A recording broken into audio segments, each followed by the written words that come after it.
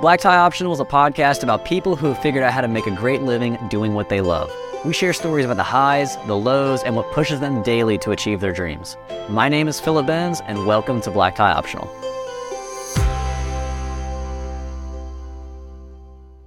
You ready to do this thing? Yeah, dude. All right, man. Allen, how are you doing today? Good. It's, Tuesday morning. I'm feeling good. So first things first, man, the easiest question I got for you. What's your name, where are you from, and how'd you get started in all this? All right, so I'm Allen Hardison, and we're from Fremont, North Carolina. It's actually where we put the first concept of the holistic company down in the town of 1200. So that was a fun little challenge. But me and my wife got started in the holistic company out of desperation for some answers for me, really. So I'm diagnosed with cluster headaches, which is a physical side of what I've struggled with, but there's some mental aspect as well. So I'd say mental illness has played a factor in my life. With the desperation, the cluster headaches, that take you to a pretty dark, scary place. Because those things happen more than one occasion, right? So I'm also in the 1 percentile range of how severe it is. So I'm in the chronic. There's chronic and episodic. Episodic would be like a seasonal thing. Very easy to know most of the time when and where they're coming. Chronic is just what it sounds like. It could be random. There is still cyclomatic patterns. So if I have one at 11 p.m. tonight, there's a good chance I'm going to have it at 11 p.m. tomorrow night. Because they call them like alarm clock headaches. Sure, exactly. So it could be the same time every day or the same time every third day. So they'll find a pattern and they'll get it. But what mine like to do that's different from a lot of other diagnoses is if I get that 11 p.m., I may be on a every 3 day 11 p.m., but then I'm going to throw in a 4 p.m. And then it may be every other day. So every third day 11 p.m., every second day 4 p.m. So yeah, we just out of desperation, getting in a dark place and knowing I needed to come back from that with 6-month-old child at the time and newly married, and I knew I had a lot to live for. And when you look up cluster headaches, there's very minimal suggestions of Western medication that can help, of which a lot of those medications are destroying the body in other ways. And Western medication, you're talking about like conventional pharmaceuticals that we think of, right? So my wife suggested one day, we were sitting on the couch and I was literally just crying, just what do I do? Because I want to be happy in my life, but this ailment won't let me. And she was like, maybe you should try weed. And at this point, we were not living in the world we're living in now, right? This was 10 years ago almost. And CBD wasn't even a thing at that point. So I was forced to go to the black market and break laws. I didn't feel like, at first I did. So I had a little bit of experience with weed when I was younger. But most of the time when you're younger and you're exposed to it, is somebody else introducing it to you and you're not having to go find it very often or whatever, right? But it's normally like a recreational type of thing where... Yeah, exactly. I didn't have a real relationship with the plant. It was more of a social thing, and we were all growing up figuring out things. But then as a grown man going back to the plant, it was a little terrifying knowing that, like, what if I get caught with this little cart? We realized it was helping with the depression and anxiety if I medicated appropriately. Like, that took a while. It took 2 years of smoking myself into a deeper hole at times and realizing, whoa, okay, like, because there's no textbook, right? You had to figure out the dosing on your own. Exactly. What helps you and stuff like that. And then you're talking about black market products that aren't labeled 20%, so I know how it's going to affect me, right? And then there's no information on what that means either. So then this market came about, and I was using cannabis pretty heavy at the time, and we decided to make a run for it. And we've learned so much and helped so many people at this point that we just keep pushing to go bigger and bigger and bigger. And that honestly has nothing to do with the money. It's just I knew where I was at, And I know that I found relief and quality of life.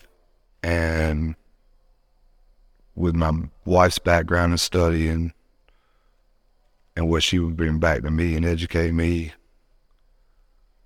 and what I was seeing real world, helping me and helping other people in our first year of business, like we've just built a wealth of knowledge that we can really apply specifically some things to help you out.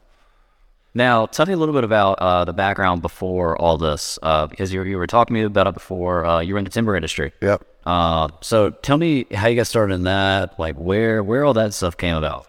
So actually, I always enjoyed the outdoors. And originally, I wanted to fly for the Forest Service because of actually some antidepressants I was on. I had to just kind of step aside from flying in that pursuit of aviation. But at that point, I'm enrolled in a forestry program in Wayne Community College because I wanted to take both of those avenues. So I stayed there, and I started work for a guy that showed me a lot of things for about 2.5 years, and that come to an abrupt end, and I kind of screwed around for 6 months because I had made some money and wasn't really prioritized on living the healthiest lifestyle. I wasn't going too crazy, but it was just like, I'm going to do what I want to do for a little while. But I waited until there was like $12 left, really. You seem like the type of person that you've always been like, I want to work for myself. Yes, I knew that early on. Honestly, so when I was young, I worked starting at like 12 years old, even younger than that, trying to hustle up in the neighborhood some money, but I knew that was an itch for me that I needed to scratch. And then as I started taking jobs, it always bothered me that upper management didn't care about the business that I was working in. They were collecting a check. They didn't seem to work as hard as anybody else. And I realized right then and there, if I was going to be caught working for somebody, I was going to be closest to the top as I could and be better than what I witnessed. And that last job, I worked my ass off for that guy. He really hurt me in a big way, and I decided I'd never work for somebody again. I would just be broke or not. Now let's kind of fast forward back to the holistic company. So, you made that transition from the timber world to the holistic company. You and your wife kind of started this together. So where are we at now? All right, so we started in Fremont, town of 1,200. First thing I did is, it was my timber office that I converted, right, because we already owned the building. Building been locked up, needed renovated. We went in there, cleaned it up, freshened it up, and the first thing I did is slap a marijuana leaf sticker on the window. It was actually my Beards and Blossoms, my grow company logo. Boom. And as I was working in there, people were knocking on the door, upset, driving by, hitting the brakes, beeping the horn, whatever, and telling me how they felt about a marijuana leaf sticker. And I was like, well, if this offends you, you're going to have a lot of problems in a couple of weeks because we're going to have a whole dispensary of sorts here, right? They were upset about it, but when they realized it's the same guy we've known for 30 years, he's no different now. We just know this about him.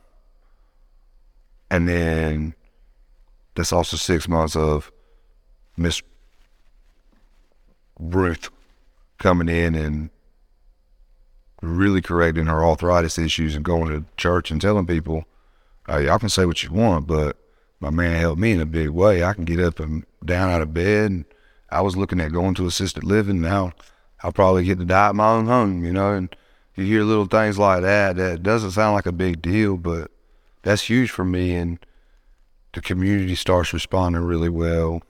Now, before you just slap that sticker up on the glass, what legal stuff did you have to, go around stuff like that? Because it, at the time and even now, it's still an illegal product, but you guys aren't selling marijuana. Sure. Yeah, so at the time, I had a grow license, but there was nothing you had to do on the retail side.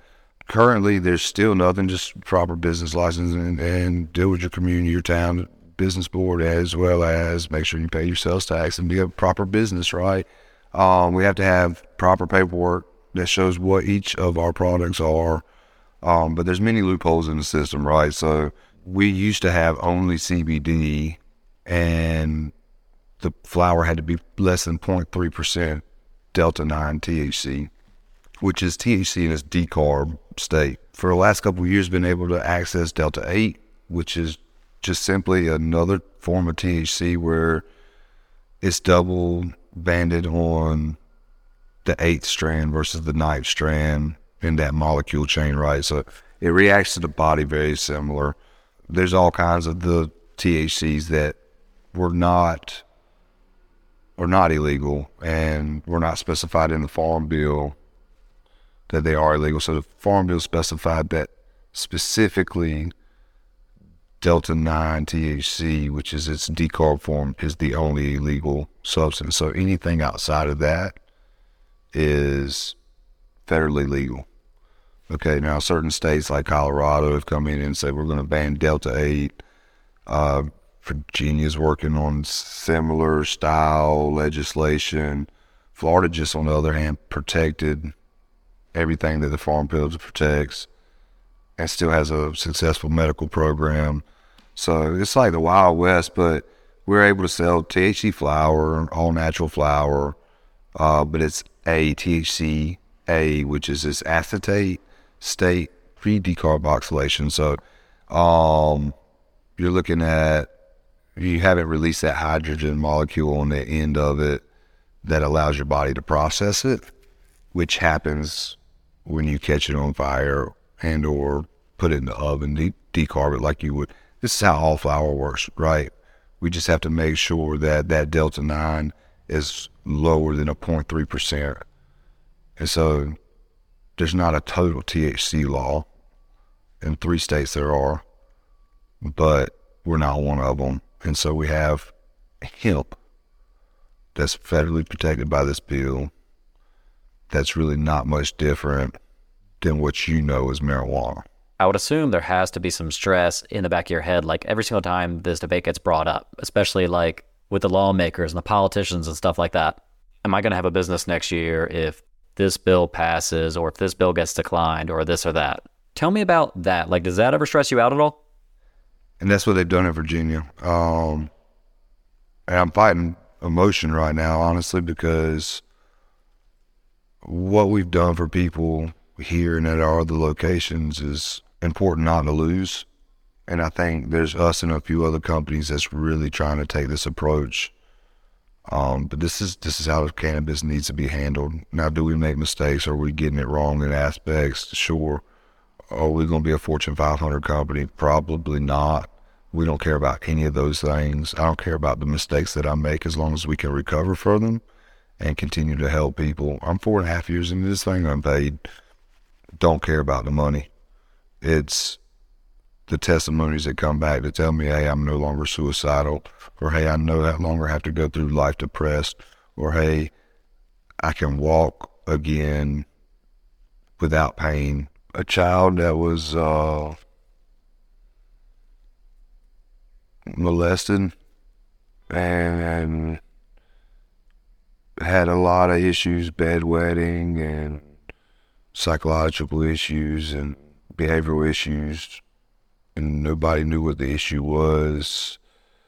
They started taking a THC-free gummy, and within a week, I think, the kid had opened up about what had happened, stopped wetting the bed, and became part of the family instantly. This was a 7-year-old child that would go to her room and lock the room at night just to be away from everybody because she was in that much pain.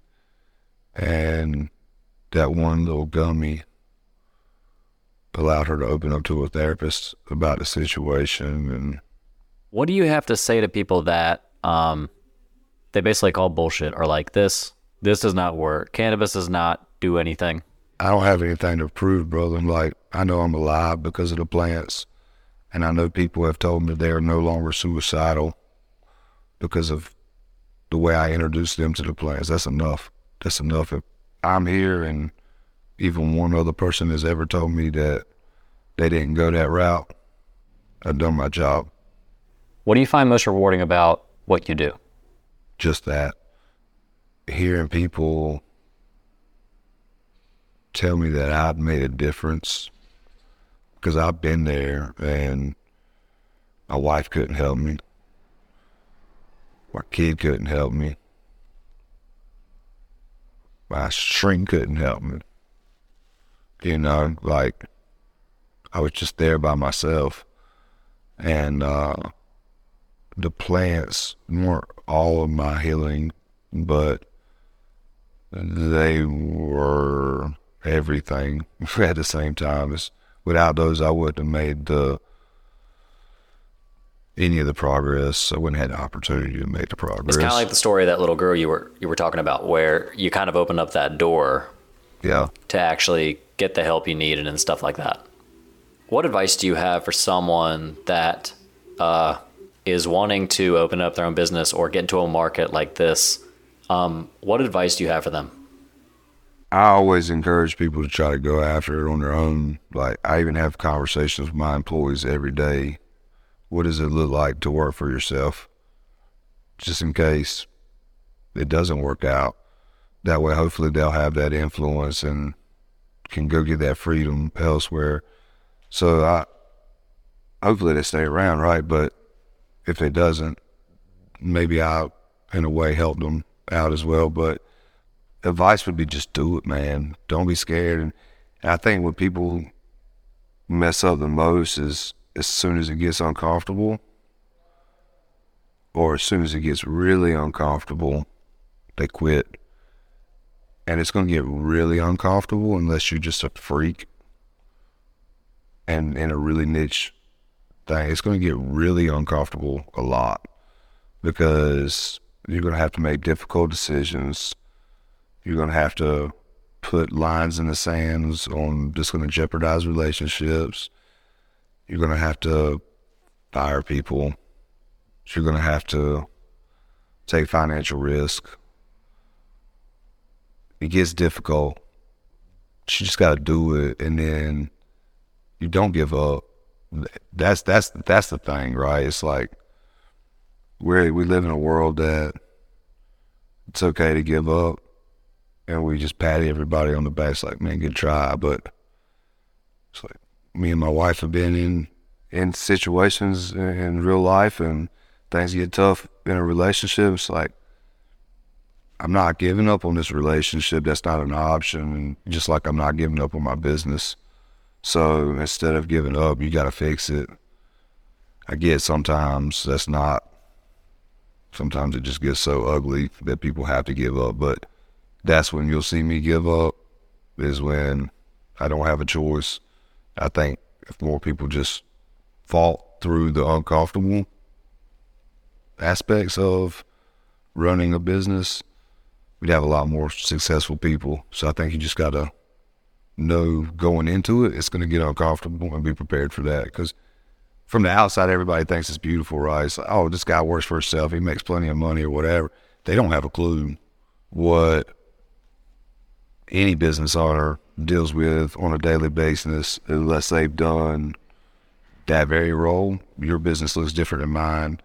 My business looks different than Subdogs or the Scullery or any of these people around us, and we can learn from each other. But ultimately, unless I'm walking in anybody else's shoes, I can't say that they've got it made. And I think people should give business owners that grace, and then know that going into starting a business, and say, hey, this is going to be tough. It's not always rainbows and butterflies, but I'm not going to give up. Before we wrap this up, one thing I always ask everyone whenever I do this podcast is if you were to go back and, mentor an Allen at the start of the Holistic Company, or even in your younger years, what advice would you give yourself? Would you change anything? Just imagine you're sitting right next to yourself. I don't know, man. I think I just tell him go for it. I wouldn't want to ruin the experience for him, me. want to tell them the nasty things that are coming, because then it's just scared the shit out of them. And he might not learn the same things he learned from them the first go around.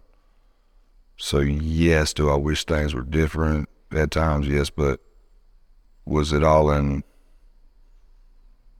educational opportunity? Also, yes. So I think I would just tell them, good luck. You should do it. Watch out, but you should do it. And let them figure it out all over again, honestly. Real quick before we wrap things up, what's your name again? Where can we find you? Where your store is at? Anything that we want to add about the Holistic Company? Yeah, so Allen Hardison, me and my wife are starting franchise in Fremont. So we got Fremont, we got Smithfield location, and now Greenville location. Come see us at any of those. We have an online store, theholisticco.com.